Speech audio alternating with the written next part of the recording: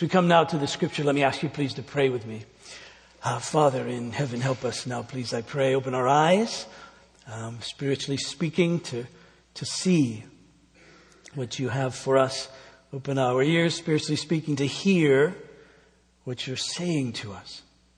And to open up, really, could we say, our hearts, that we might receive what's here.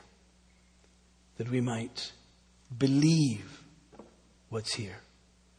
That we might be transformed in our lives by what's here. This I pray in Jesus' name. Amen. Turn please to 2 Corinthians in chapter 5. 2 Corinthians chapter 5. I want to read verses 15 through 21. 2 Corinthians in chapter 5, please. This is the word of the Lord. From now on, therefore, we regard no one according to the flesh.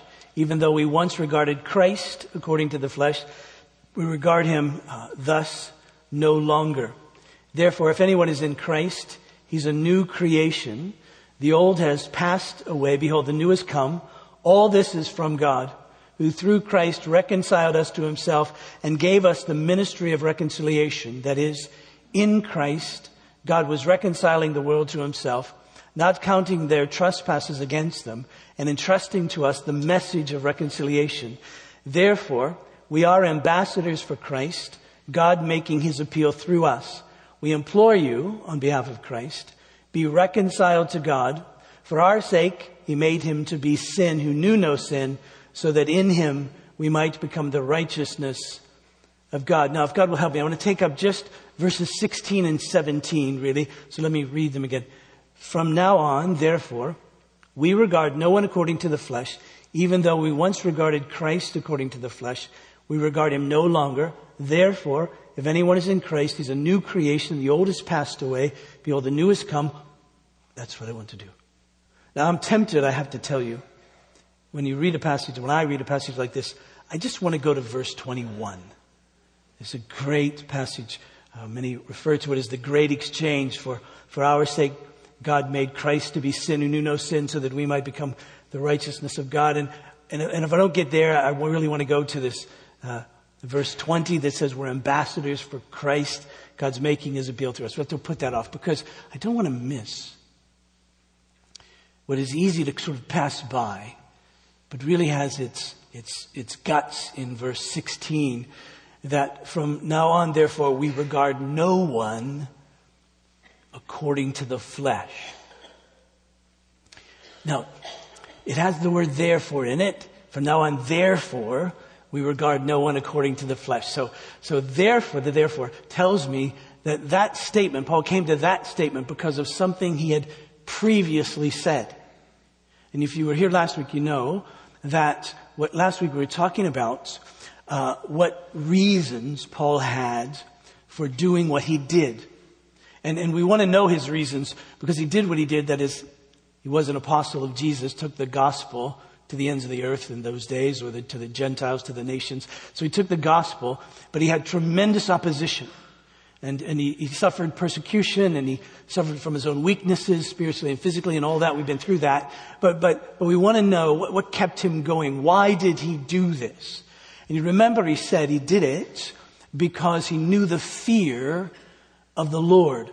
That is, he didn't fear human beings. He didn't fear people. He feared the Lord. So it didn't matter what people did to him. He was one who desired to please the Lord. And so he went, not because people accepted him or not, but that God called him and he feared the Lord. And he had just said that everyone, Paul himself included, would need to appear before the judgment seat of Christ. Now we know that wouldn't incite the kind of fear in Paul that would be the fear of being condemned or the fear of being cast into hell, because he knew that he had been accepted by God through Jesus. He knew that he was forgiven his sins. He knew that God had declared him righteous. And so he wasn't afraid in that sense. But the fear that he had was that he didn't want to displease the Lord.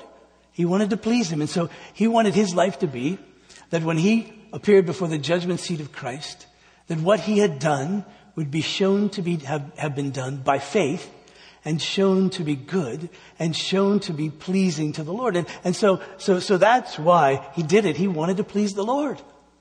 He didn't want to face this judgment seat and not having pleased him. And so he knew the fear of the Lord, so that's why he did it. And he knew the favor of God. In other words, he said that what I am is known to God. Other people might not buy that. Other people might not say you're an apostle. But God knew that he was.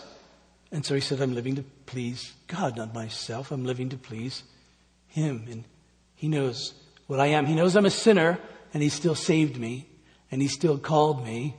He knows my weakness, and yet he still called me. And so God knows what I am. Even if you don't buy it, who I am as an apostle, God does. So I'm going to continue to do it because I'm secure in him, even if you reject me. And then finally he said, I know the love of Christ. And he said, the love of Christ controls me. That is, I know that I've been loved by Christ. This is the love that Christ has for us. Christ has for Paul. And he knew it. He knew that love was for him. And he knew the love of Christ because of what Christ had done. He said, I know the love of Christ because he died. He died for us. He died for me. He died for us so that we might live. He said that's the expression of the love of Christ to me. And knowing that controls me, compels me to no longer live for myself, as he puts it, but to live for this one who died and rose again. To live for this one who gave himself for me, as he would put it in another place. And so he was compelled, controlled, dominated by, captivated by. He could do nothing else other than to live for Christ once he knew this great love that Christ had for him. And you might say, well, Paul, why did knowing the love of Christ compel you in such a way? And he would say, well, because of what the love of Christ did. The love of Christ freed me from my self-centeredness, freed me from my self-focus, freed me from my preoccupation with me. Because you see, something happened. We said this last week. We've said this a ton, so you know this. Something happened when Jesus died. Now, something happened to Jesus when Jesus died, but something also happened to all those in him, all those he represented, all those that we would know who would come to believe in him. Something happened in Jesus. He took the wrath of God. He died for the sins of sinners. And when he died, Paul said, we died. Right? When he died, we died. When he rose, we rose. We're in him. So something happened to us. And when that happened, the penalty for sin was paid through Jesus for us. And the power, the dominion, the dominating power of sin was broken. So that I'm no longer enslaved to it. And so Paul said, I live for Christ now because I can. I've been freed. I no longer have to live for myself. I no longer have to be the center of my universe. I no longer have to pretend like I'm in control of everything and everything depends on me. I don't have to. That was killing me. Not only killing me just in the context of my life, but killing me spiritually and killing me eternally.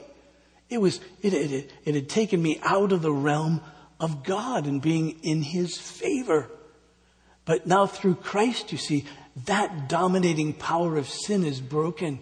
And so now I can do what I've always been meant to do, which is not live for myself, but to live for him. And why wouldn't I if I could? I mean, why wouldn't I live for him rather than myself? Living for myself kills me. Living for him brings life. And so Paul says, I do it because I can. And so you see, one of the implications that Paul's laying out of the crucifixion of Jesus, of the death and resurrection of Jesus at the cross, is that it frees us to no longer live for ourselves, but now to live for him. And that, you see, is real life. Now there's another implication, and that's what follows in verse 16. He says now, from now on, meaning prior to my conversion, prior to coming to know Jesus really, prior to having believed in him and having sins forgiven and being justified and all that. So prior to that, so he says from now on, therefore, we regard no one according to the flesh. Before that, we could only regard people according to the flesh. But now,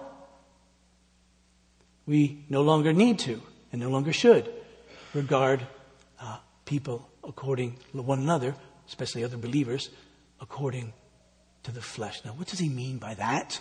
And why does that follow on the heels of what Christ has done? All right? Are you with me? We doing all right?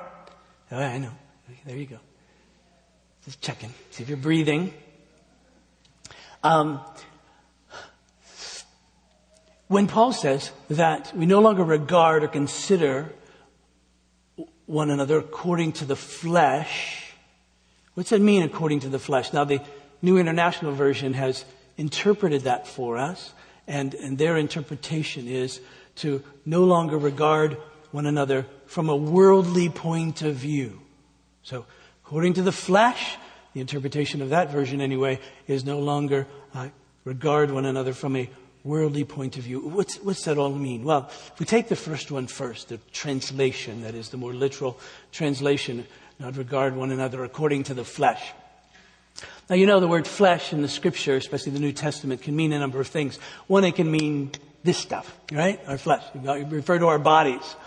However, usually, especially when Paul uses it, it has a figurative, a more theological, we could say, meaning. Flesh stands for our sinful condition, our sinful nature, that which we received, inherited, got at the fall when Adam and Eve sinned, this corruption of ourselves, really. That flesh. One writer, John Stott, puts it like this. He says, here, flesh refers to our whole humanness viewed as corrupt and unredeemed. Our fallen egocentric human nature, or more concise, our sin-dominated self. All right? That nature in us, that self-centered, that evaluates all of life according to how it affects me. Right? That self-centeredness, that egocentric. Paul uses it helpfully, I think, in Romans and chapter 8. If you've got a Bible or something, you can flip to that or point to that or whatever you do, get there. I know none of you are looking at your email, so just flip to this. If Romans chapter 8, verse 5. He writes, well, let me begin with verse 1, that way you'll see it. But the first four is just a gift, and then we begin with verse 5.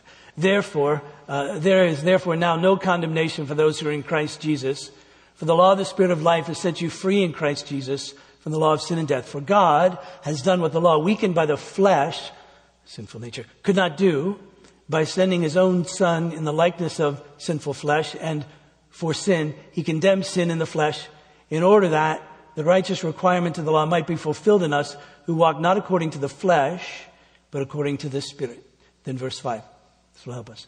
For those who live according to the flesh set their minds on the things of the flesh, but those who live according to the Spirit set their minds on the things of the Spirit. For to set the mind on the flesh is death, but to set the mind on the Spirit is life and peace. For the mind that is set on the flesh is hostile to God, for it doesn't submit to God's law. Indeed, it cannot. Those who are in the flesh cannot please God. So you get a sense that this flesh is a mind set not on God, not on what would please God, but set really on ourselves and what would satisfy us apart from God, outside of God. You see that here in this passage. And we know again that comes from Genesis 3, that comes from this early time in our history, in our story. You see, it begins with this human history, human story, human narrative. It begins with the creation of Adam and Eve, and then their temptation by Satan. And when he tempts, first he gets Eve to doubt the word of God. Did God really say? to doubt God's word, and then to present this temptation that if you eat of this tree, you can be like God. That is, you can be autonomous. You can be the one who rules over all things. You can be the one who determines what is good and evil, and you can live to satisfy your own desires, right? And that was the temptation, and they fell to it, and it killed them spiritually, and ultimately physically as well. But more importantly, it killed this relationship that they had with God. And so as we read through the scripture, we find, for instance, in Genesis just chapter 6, that the thoughts and intentions of the hearts of human beings were evil continuously. So that was the pervasiveness of this corruption within us. It's just true. And then we read in Jeremiah chapter 17, verse 9, Jeremiah writes that the heart, that is the very essence of who we are, our guts, the heart of human beings is deceiving. It's deceiving. It deceives us. We can't really trust it apart from God because it will value things wrongly. It'll say, no, this is really valuable. This is really important. This is really beautiful. This is really great. And it isn't. So our hearts deceive us, you see. And Jesus speaks very pointedly. He says, men, human beings, love darkness rather than light. That's telling with us because we're self-focused and we miss what is really true. Paul writes to the church in Ephesus and says that our minds are darkened. We live in the futility of our thinking apart from God. We can't trust our thoughts really. And we see that. We see that in the context of our lives. We see this self-centeredness, this inward pointedness. Jesus in a different context uses this very vivid illustration of the log and the speck. Yeah, he says, we're willing to take a speck out of somebody else's eye, just a little thing. And we're walking around with this huge log in our own. We can't see it because we're so self-centered and so we applaud ourselves so much that we're going to miss the big thing in our lives just to kind of dig the little thing out of somebody else's life. That's our nature. That's the way we are. That's this self-focusedness. A friend of mine always asks the question. He says, "What's the difference between major and minor surgery?" And the answer is, minor surgery is what happens to you. Major surgery is what happens to me. No matter what it is, if it happens to me, it's major. If it happens to you, well, you'll be all right. Well, that's the sense of it. We see the humor, but that's really, isn't it? That's very often the sense of it. We make evaluations of others. We regard others. We consider others very often as how it relates to us. Do they exalt us? Do they honor us? If they do, we like that. Are they like us? Do they like us? Do they listen to me? Do they understand me? Do they speak my love language? That's creepy, whatever that means. But do they speak my love language? I've heard that. I'm always concerned about how it falls back on me, you see. They understand me. They listen to me. They validate me. What do they do in the context of for me? And if they do all that, then I regard them highly. And if they don't do all that, well, not really so much, right? I don't really regard them so much. But the Holy Spirit in us, according to this passage in Romans 8, works in such a way that we regard one another as God sees us. Now we take this other expression the NIV uses, regard, we no longer regard one another in a worldly point of view, by a worldly point of view, from a worldly point of view. What does he mean by that? Well, when we use the word world, we mean this system really, this system that exists, that promotes, that reinforces our sinful humanity, our sinful nature. For instance, in 1 John in chapter 2, verse 15, Apostle John writes this. It says, do not love the world or the things in the world. Now we know that John 3:16 says God loves the world, and he does love the world. That's a different contextual use of the word world. Here, John is using it as this worldly system that promotes and that reinforces our sinful humanity. He says, so don't love that world. Don't embrace it. Don't want to be reinforced by that. Don't want to love that. If anyone loves the world, the love of the Father isn't in him. Verse 16 then lays it out. For all that is in the world, the desires of the flesh, that is the desires of the sinful nature, and the desires of the eyes and the pride of life is not from God. You see that expression, the desires of the eyes and the pride of life, very helpful, because you see, one of the ways that our hearts sinfully deceive us is that we have a tendency to be attracted to that which is external, that which looks really good. You remember in the Garden of Eden, when Satan wanted to tempt Eve, she looked at the fruit and saw that it was pleasing to her eyes. I think she got, well, that looks just like all the other fruit. That looks really good. That looks like I could eat that. That looks like that would be fine. I don't see any reason at all by looking at it that it wouldn't be fine. But it wasn't fine, because there was something deeper about it than that. We have a tendency to easily judge by externals. You know, every good marketing person knows that packaging is everything, right? It's a bit of an overstatement, but we know if you package it well, people are attracted to it. Walk in the grocery store. Why are these things laid out the way they are? To grab your attention. And don't you hate it when you fall for that? But don't you fall for that? Right? I was bought a National Enquirer once. I thought, wow, really? Yeah. I mean, it's right there. It's just, but we get it. You know this. I mean, no matter what it is, whatever you'll have, the new one comes out. And the new one always looks better than the one you have. Right? And it develops a longing in you for the new one. You look at your old one with disdain. And you want the new one. And then you buy the new one and you go, rats, it wasn't that much better. Right? And then the new one comes out and you look.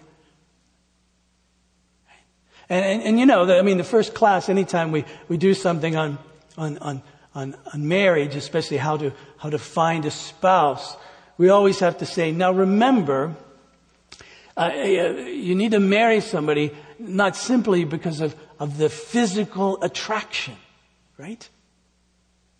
When Karen and I used to teach the pre-marriage class, we would say things like, don't marry for looks, because at 50, everybody looks like this. Which hopefully, if you look like this when you're 50, you looked older than you should. But you get the point. I mean, you go through this long life together. I mean, things are going to change. Having with her, she's still as beautiful as she was when we were 15 and I met her. Just want you to know that. But for me, not so much. And so,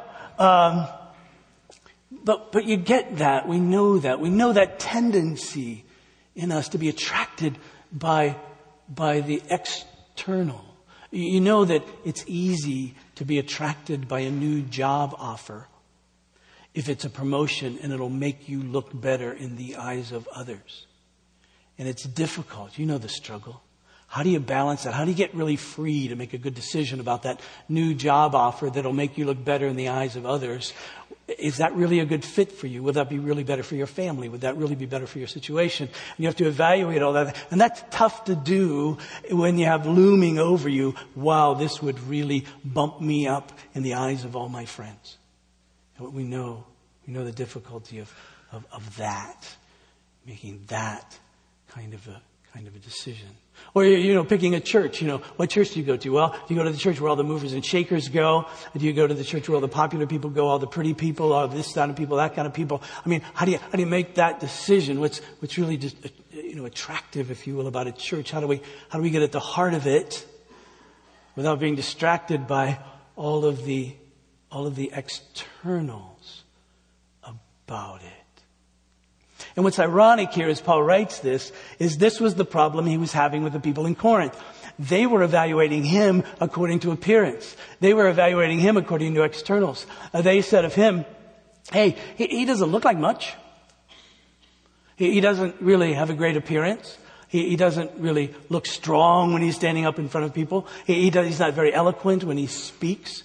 He doesn't talk much about his heritage. He doesn't talk much about any revelations that he has or visions that he has. He just simply kind of lays out this stuff about Jesus, pretty regularly, pretty logically, just kind of lays it out. No pizzazz, Not like these other folks who've come in and they're really attractive.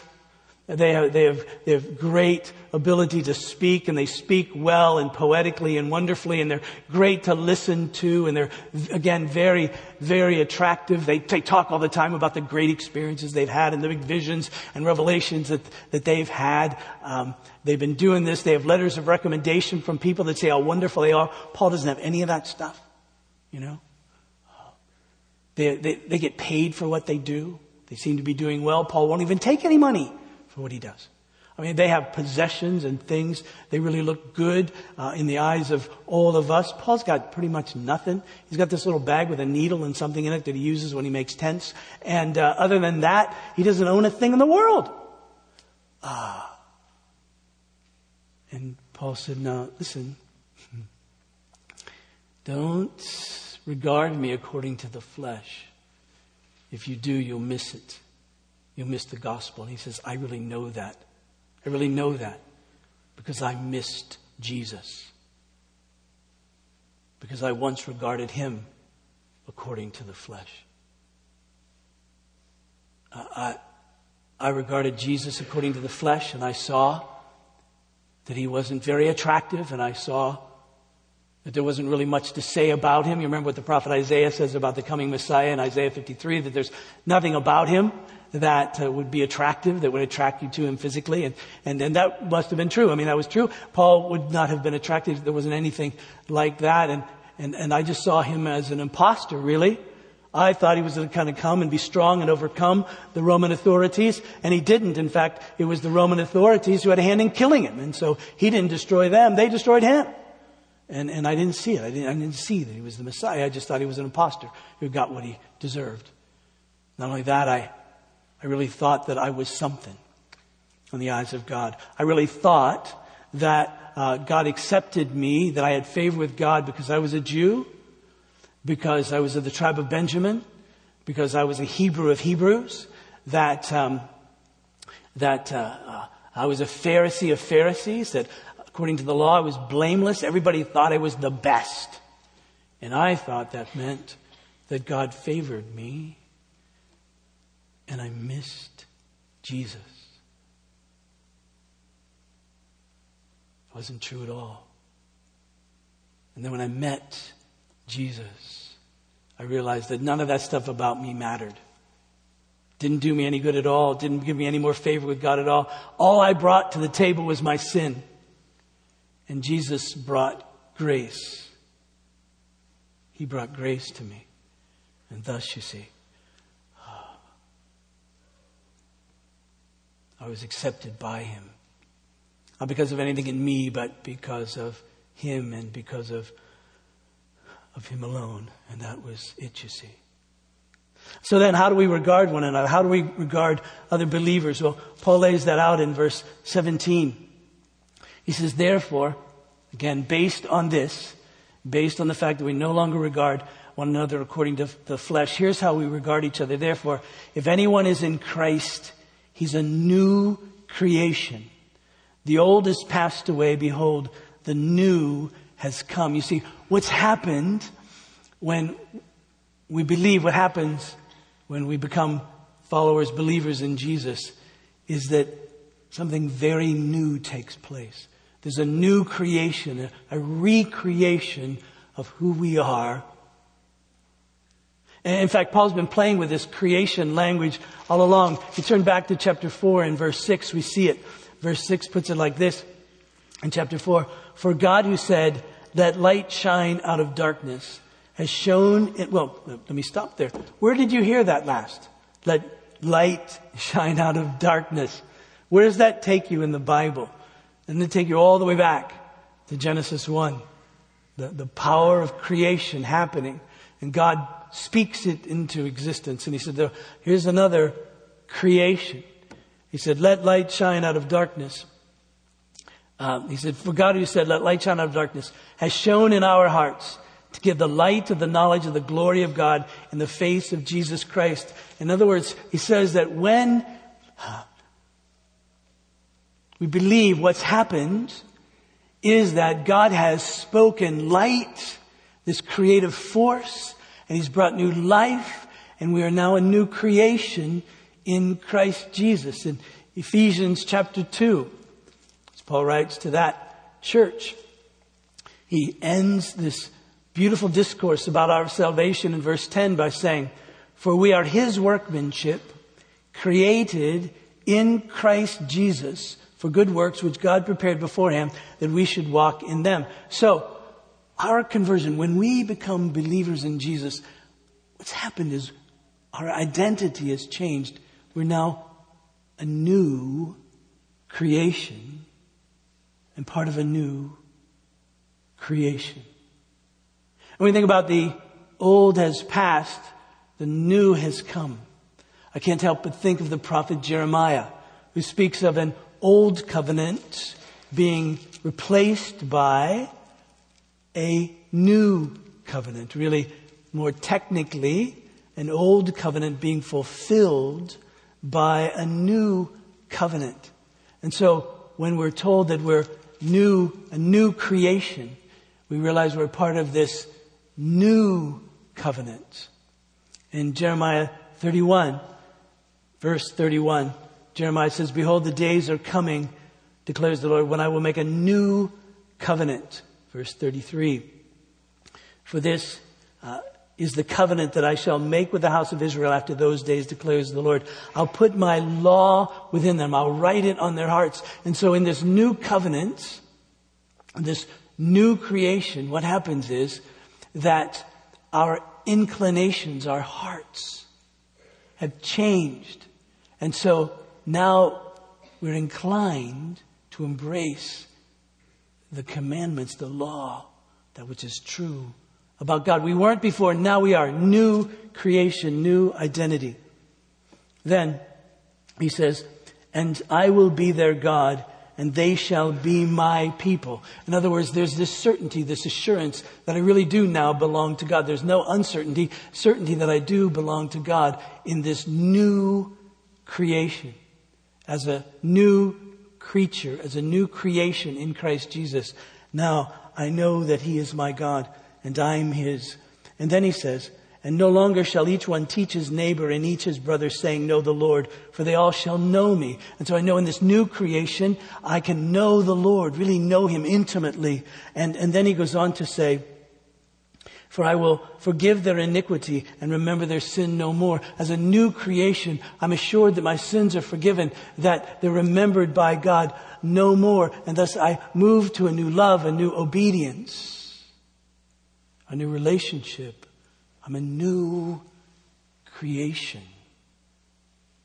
And then when I think of this new creation, I can't help but think about what's to come. In Revelation, in chapter 21, we read this, verse 1. And then I saw a new heaven and a new earth. For the first heaven and the first earth had passed away, and the sea was no more.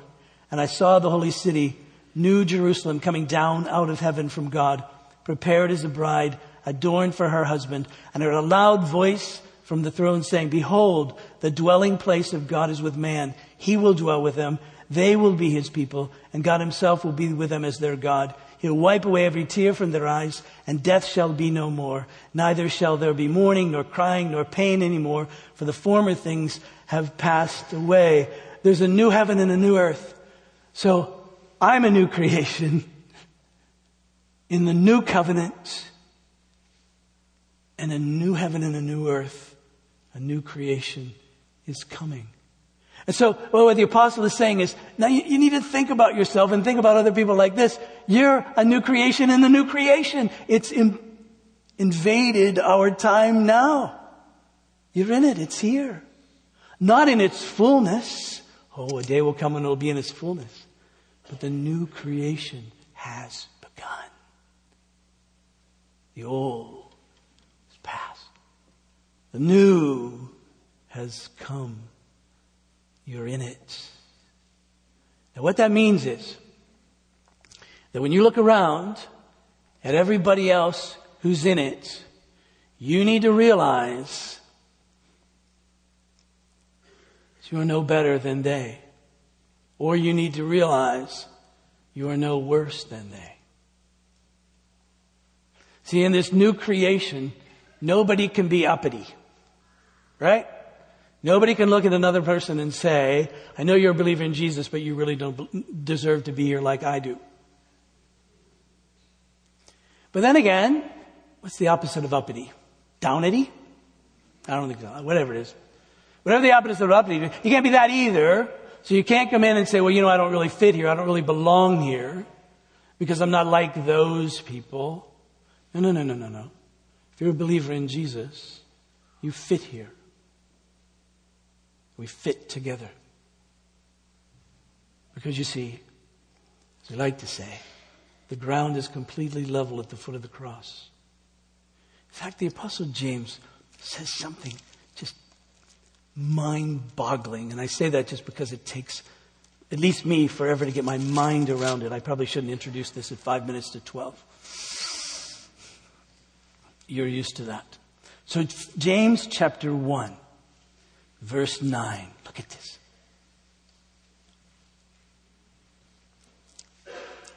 Let the lowly brother boast in his exaltation, and the rich in his humiliation, because like a flower of the grass, he'll pass away. For the sun rises with its scorching heat and withers the grass.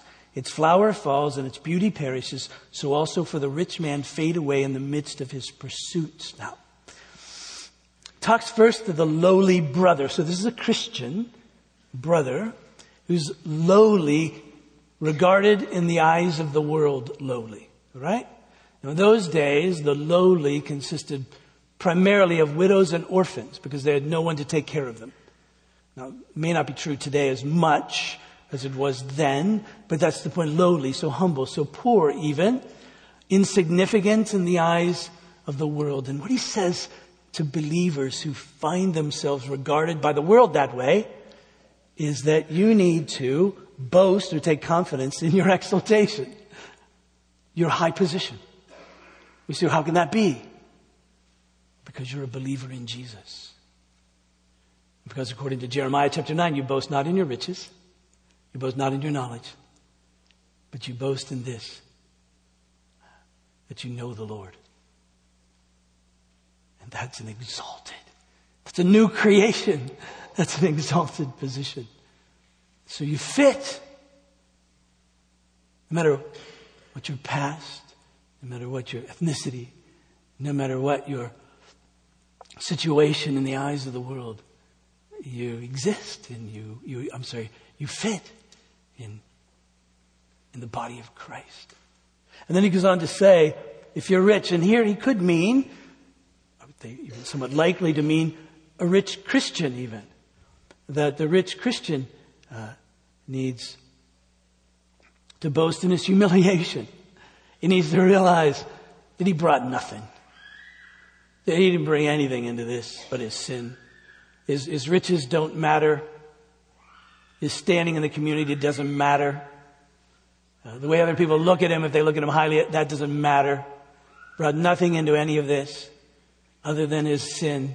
And so he needs to boast in his humility, in his humiliation, to say, none of this that I have makes me anything. The only thing that makes me anything is the grace of God. That's how all we come to this. So, if you think because of your past, if you think because of your social standing, if you think because of how the world looks at you, you don't fit. May I gently say, you're wrong. You do. You fit as any other believer fits.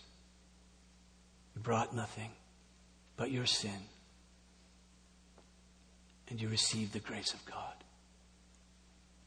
And let me say that if you think that you brought something if you think that you deserve to be here more than anybody else because of your standing, because of your goodness, may I say less kindly, you're wrong. All you bring to this place is your sin. And we all receive together the grace of our Lord Jesus. No longer should any of us regard any one of us according to the flesh or from a worldly point of view. Because if that's still what we're doing, we'll miss Jesus. Let's pray. Father, pray for me, for us, that we'd get it, that I'd get it, that we'd all get it, that we'd know that we're saved only by faith in Christ, through the grace that comes from you through Him, and nothing else.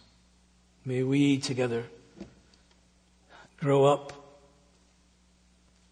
not regarding one another as high or low, but simply regarding one another as those who have been saved by grace through faith. None of us deserves it. All of us, I pray, have received it. So be with us, I pray. Cause us to be a people that walks humbly before you. Cause us to be a people that knows you. Because we realize, God, that the cross doesn't exalt us at all. It exalts Jesus. Doesn't make us look good. It makes Him look good. So we bask in His glory. We receive from His grace. I pray, Father, for those among us who at this moment in time may be feeling very low and insignificant. And I pray that you would raise them up to realize that loved by you is all that really matters. And loved by you, I pray they should be loved by us as well. And I pray that if there's any among us who has a hint of self-righteousness, that you would deal with that, be it in me or any of us, that we may walk humbly before you. Father, we have needs. We're a people with needs, and so we lift them to you. For those who are struggling and fighting and facing cancer, we pray that you would bring healing. Marjorie Miller, of course, and our dear Mecky, that you would be with them and others as well. Pray for Cindy Hornberger as she recovers from hip replacement surgery. Pray for Hannah Randolph's grandmother, Marietta, as she, last I knew, was clinging to life. I pray if you take her soon that she will receive from you a homecoming that's glorious, and that her family can share in that joy. If you keep her here for longer, that she would be a blessing to you and to them. For all of us, Father, I pray that the word would go forth from this place in such a way that people would know the grace of our Lord Jesus Christ. And I pray this in His name. Amen. Please stand for the benediction.